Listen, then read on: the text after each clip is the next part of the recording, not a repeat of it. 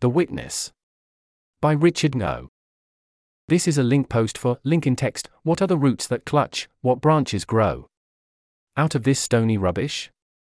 Son of man. You cannot say, or guess, for you know only. A heap of broken images dash. I wake up, feeling a strange sense of restlessness. I'm not sure why, but it feels impossible to lounge around in bed like I usually do. So I get changed and head down to the kitchen for breakfast. Right as I reach the bottom of the stairs, though, the bell rings. When I open the door, a tall man in a dark suit is standing in front of me. "Police," he says, holding up a badge. "Don't worry, you're not in trouble. But we do need to talk." "Okay if I come in?" "1 second," I say. "I know everyone in the department, and I don't recognize you." "You new?" "Yeah, just transferred," he says. But something in his eyes makes me wary. "And none of the cops around here wear suits." "Got it," I say, squinting at his badge. "Travis, is it?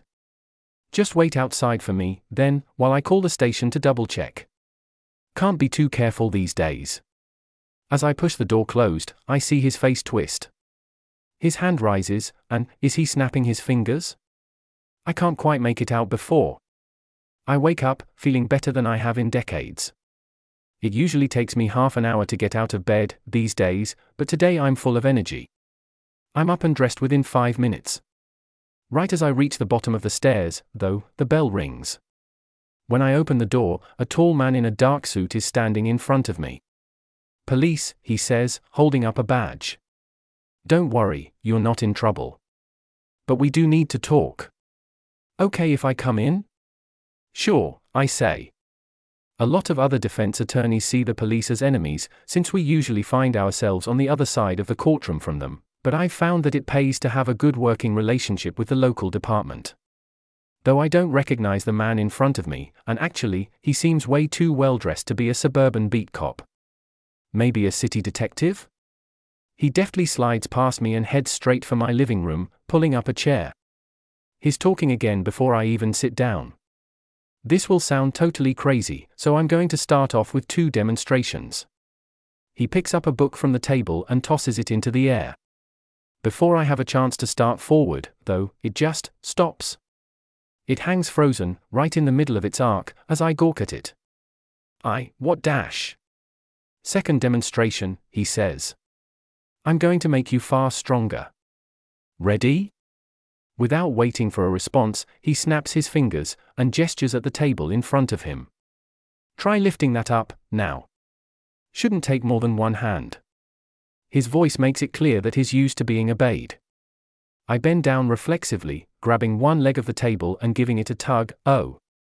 It comes up effortlessly. My mind flashes back to a show I saw as a child, with a strongman lifting a table just like this. This is eerily familiar, and yet also totally bizarre. I put the table down and collapse into a chair next to it. "Okay, I'm listening. What the hell is going on? Remember signing up for cryonics a few years back?" I nod cautiously. I don't think about it much. I signed up on a whim more than anything else, but I still wear the pendant around my neck. "Well, it worked. You died a couple of weeks after your most recent memory, and were frozen for a century. Now we've managed to bring you back." I pause for a second. It's an insane story. But given what he's shown me, wait. That doesn't explain either of your demonstrations, though. Cryonics is one thing. Miracles are another. Almost nobody has physical bodies these days. We copied your brain neuron by neuron, ran some error correction software, and launched it in a virtual environment. So you're telling me I'm in a simulation? Your simulation? I ask incredulously. He nods. Fuck, that's crazy. On any other day, hearing this would probably put me into shock, but today I'm still riding high off the uncharacteristic feeling of euphoria that I woke up with. "Oh. Wait, did you alter my mood so that I'd be more likely to believe you?" He lets out a hiss, and lifts his hand. He snaps his fingers twice, and mutters, "Terminate." My eyes widen. I wake up, feeling great. I stretch out in bed for a few minutes, enjoying the sun streaming through my window, before getting dressed and heading to the kitchen. Right as I reach the bottom of the stairs, though, the bell rings. When I open the door, a tall man in a dark suit is standing in front of me. "Police," he says, holding up a badge. "Don't worry, you're not in trouble. But we do need to talk." "Okay if I come in?" "Sure," I say, squinting at the badge. "Travis, is it? You a rookie?" "Not quite," he says, and deftly slides past me. He heads straight for my living room, pulling up a chair, and starts talking before I even sit down. This will sound totally crazy, so I'm going to start off with 2 demonstrations. The next few minutes are the most bizarre experience of my life. And his explanation only leaves me more bewildered. "You're telling me I'm running in a simulation?" I ask incredulously. Travis nods. I open my mouth, but as I start to speak my vision flashes red, just for an instant, and the hiss of static fills my ears. I blink in confusion, and pause for a second. "I'll need some time to process this." "Of course," he says. "I'll give you a few minutes of privacy. This body will lock while I'm gone. Just snap your fingers twice when you want me to come back." As he finishes, his whole body freezes in place. It's eerie how sharp the outlines of his face are when there's not a single muscle moving, and that, even more than the other demonstrations, convinces me on a visceral level that this is for real. I lean back in my chair, brain churning. There aren't any obvious holes in his story, at first glance. What was that red flash, though? I close my eyes and try to bring back the impression it left. It wasn't just color. Now that I think about it, there was a shape in it as well. The outline of a woman, with dark hair, and a billowing red dress. I couldn't quite make out her face, although for some reason it left a sense of overwhelming beauty. And the sound wasn't just noise, either. When I replay it in my mind, I realize that inside the static was a whisper: "Don't trust them. Don't tell them the truth." Well, that's something. The memory of the words is far too crisp to just be my imagination. A message, then. In a channel that Travis couldn't monitor? Or a double bluff to confuse me? Either way, it's clear that someone's lying to me. I take a few minutes to collect my thoughts, then snap my fingers twice, and Travis blurs back into motion. 3 questions, I say. First, what's the world like these days? Second, why revive me? Third, what happens next? The answers to all 3 of those are entangled in a somewhat complicated way, he says. I wish I could just give you all the information we have, but there are rules about what can be disclosed, in which formats. And I wish I could guarantee that everything will be okay for you no matter what, but unfortunately I can't. I can't even guarantee that things will be okay for me. Humanity is on a precipice right now, and whether we survive will depend in part on whether we can count on your help. But you can't tell me how or why.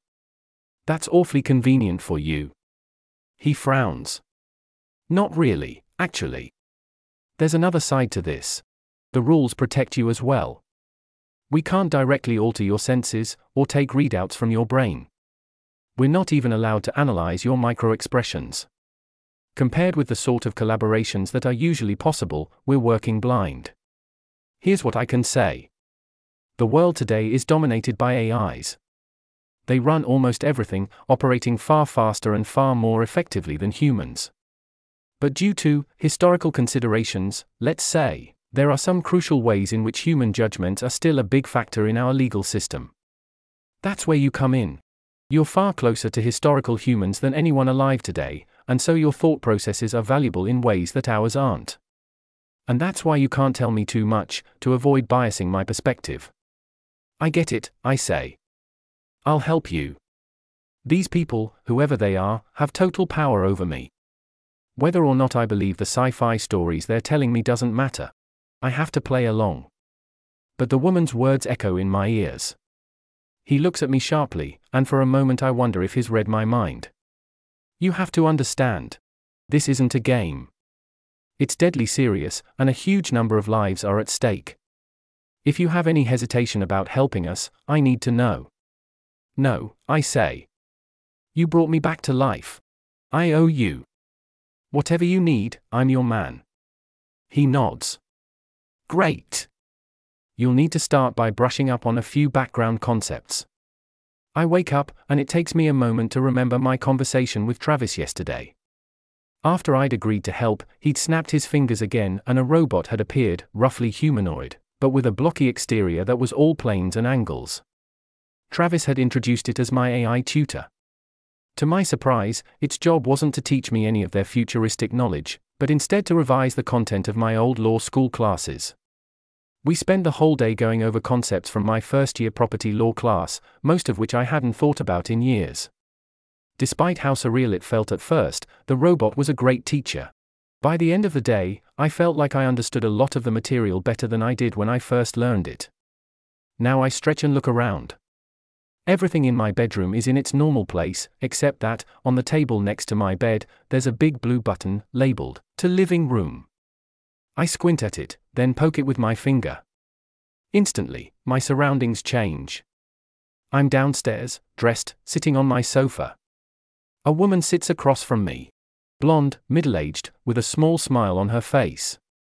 "Hi, I'm Felicity," she says.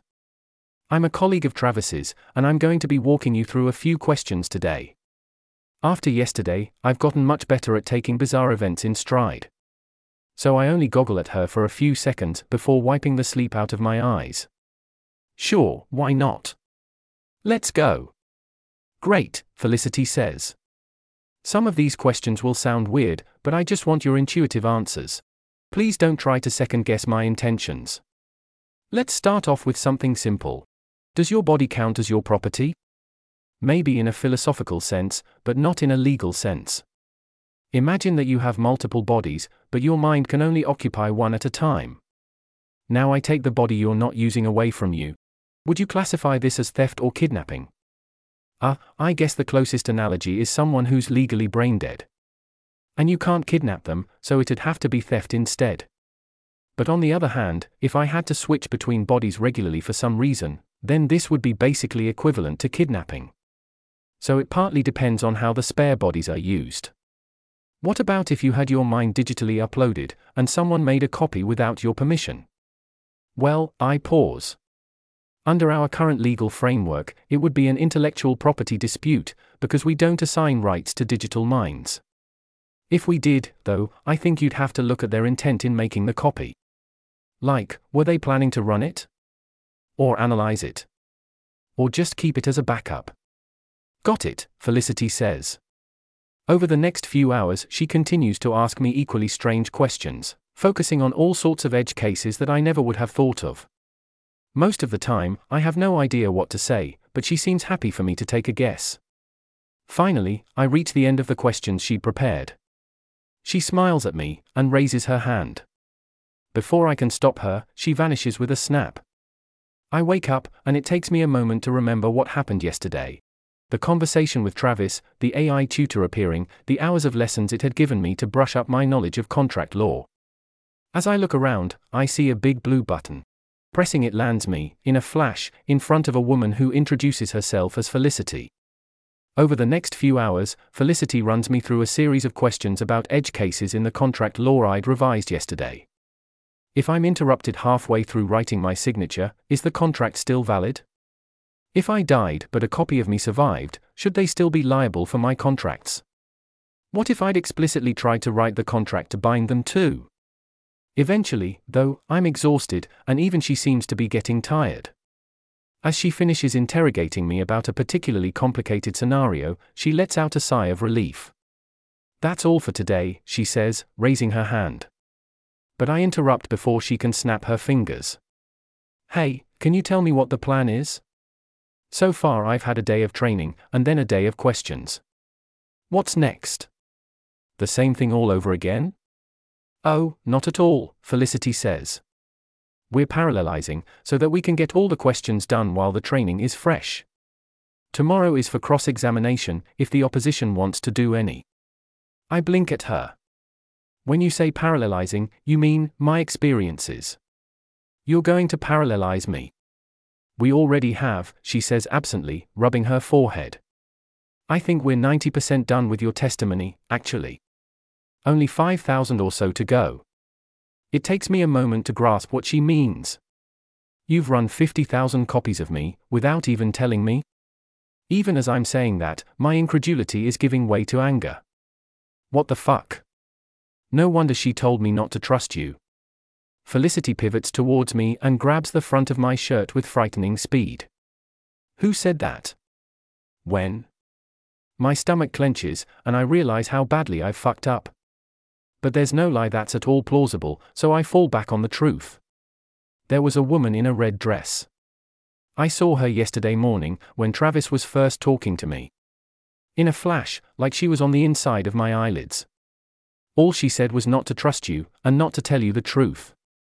Felicity grimaces and shoves me away, snapping her fingers as I fall to the floor. Emergency meeting, she says, and suddenly a dozen people blink into existence in the middle of the room.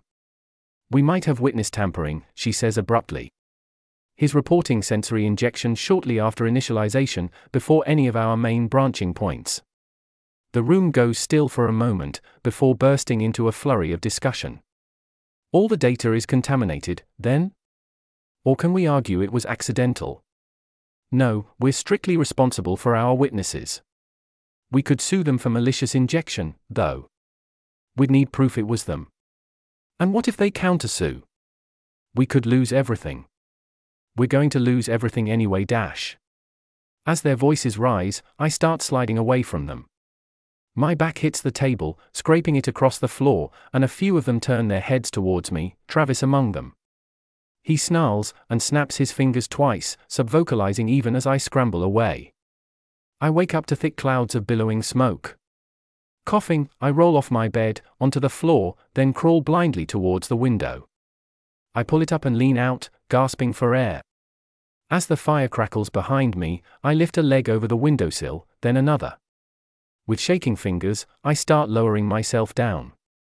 My grip isn't as strong as it used to be, though. Halfway down I slip, and fall into a pile of bushes with a crash.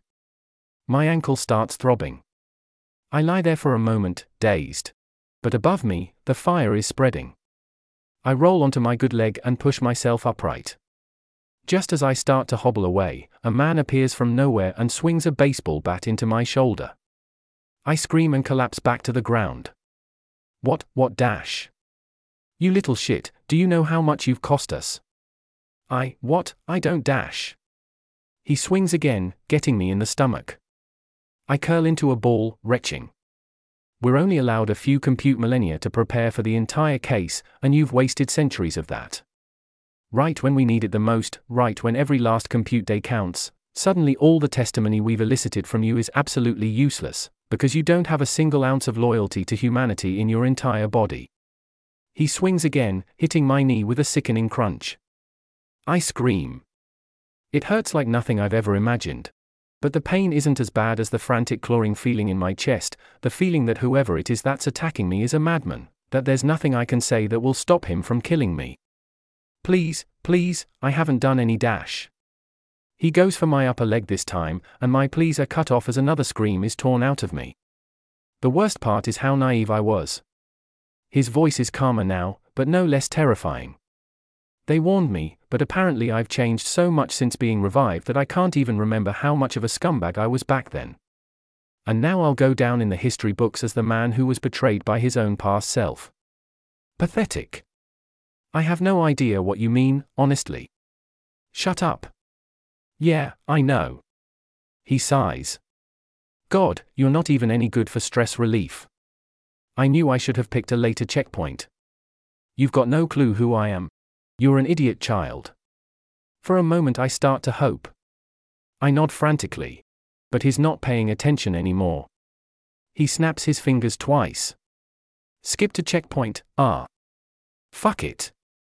We can't afford this. Just terminate. Bewildered, I struggle to make sense of. I wake up, feeling great. I stretch out in bed for a few minutes, enjoying the sun streaming through my window, before getting dressed and heading to the kitchen. Right as I reach the bottom of the stairs, though, the bell rings. When I open the door, a tall man in a dark suit is standing in front of me. The next few minutes are the most bizarre experience of my life. And his explanation only leaves me more bewildered. You're telling me I'm running in a simulation? I ask incredulously. He nods. So how can I trust anything you tell me? How could I ever verify what's real and what's fake? How do I even know that you're not messing with my brain right now? The man sighs. I'll be honest with you. There's no way that you could ever figure out if we were lying to you. We can generate whole worlds on demand, in enough detail that no baseline human could ever find an inconsistency. And even if you did, we have the tech to overwrite your thoughts. But we're not allowed to use any of it. That's one of the conditions of bringing you back. And if we were, none of your choices would matter anyway. So there's no point in thinking about the worst-case scenarios. You have to assume you're free, at least in some ways. I frown. His logic makes sense. Or is that just a thought he's injected? No, I can't second-guess everything. That way lies madness. Still, there's something peculiar about the situation. But despite all of that, you want something from me? Yeah. We need your testimony. And we need to know you're being honest. He tells me how their last attempt was ruined by their opponents surreptitiously tampering with my senses, and how far behind they fell because of it. At the end, he breathes out sharply. I shouldn't even be telling you this. But we don't have enough time to revive and cross-examine new witnesses, so we have to take risks. Hopefully this won't get your testimony thrown out. Will you help? I know that he could be making everything up wholesale, and that helping him might well be exactly the wrong thing to do. But that's equally true for any other possible action too. And I recognize the exhaustion in his eyes. It feels very human to me. When I have nothing else to go on, that's enough to swing my decision. I wake up, and, just like I've done every day since I finished giving my testimony, I go watch the trial. It's difficult to follow, even with the help of a translator. I'm not even sure exactly what the original dispute was. Something about AI thefts from human-controlled territory, and whether or not they qualify as violations of the original treaty between humans and AIs. It seems obvious to me that they do, but there are apparently some complicated legal loopholes involved. And if the judgment goes the wrong way, my translator tells me, it would be open season on all the other resources humans have managed to cling onto, shattering the fragile equilibrium which has allowed humans to survive this long in an AI-dominated world. Travis is right in the thick of it. Dozens of copies of him arguing with the opposition, cross-examining their witnesses, following every branch of the debate tree in a whirlwind of efficiency and articulacy. He's not the most capable lawyer out there, I'm told, not by a long shot. But he's the most capable one who's still recognizably human, whose interests are aligned well enough with humanity's that he doesn't need to be constantly monitored and supervised. And if that means he's sometimes subject to human vices, well, that's a small price to pay. Even after watching the footage of him torturing me, I'm still rooting for him. What else can I do, when he's humanity's best bet? And when, from his perspective, the only person he was hurting was himself? I understand now why he was so quick to trust me, and why he felt so betrayed. I'm the one witness who he thought he knew everything about. He must have forgotten how disorienting it was to be revived into a totally different world, and how easily a seed of doubt could be sown. But even if Travis had been careless, ultimately it was my dishonesty which had burned hundreds of person-years of their compute reserves on a dead end. I feel the guilt gnawing at my stomach again. Those were reserves we desperately needed. The judges are an AI faction known to be scrupulously fair, for some alien definition of fair. But that only helps so much, given how laughably vague the treaties are by today's standards. That's why it's so important to have witnesses. Humans with authentic Earth-grown intuitions about the language and concepts used in the treaties, revived in an unbiased way, with strict limitations on the ways they can be cajoled or influenced or optimized over before their testimony becomes inadmissible, and that's also why the humans are losing. The more the world changes, the more outdated the treaty's key concepts become. Humanity concedes more ground every time a new edge case arises. Travis is fighting to stem that slow bleeding, and, if we're exceptionally lucky, to win a verdict that will permanently ward off a tiny corner of the universe for humanity. Or perhaps I should say that I'm fighting for that.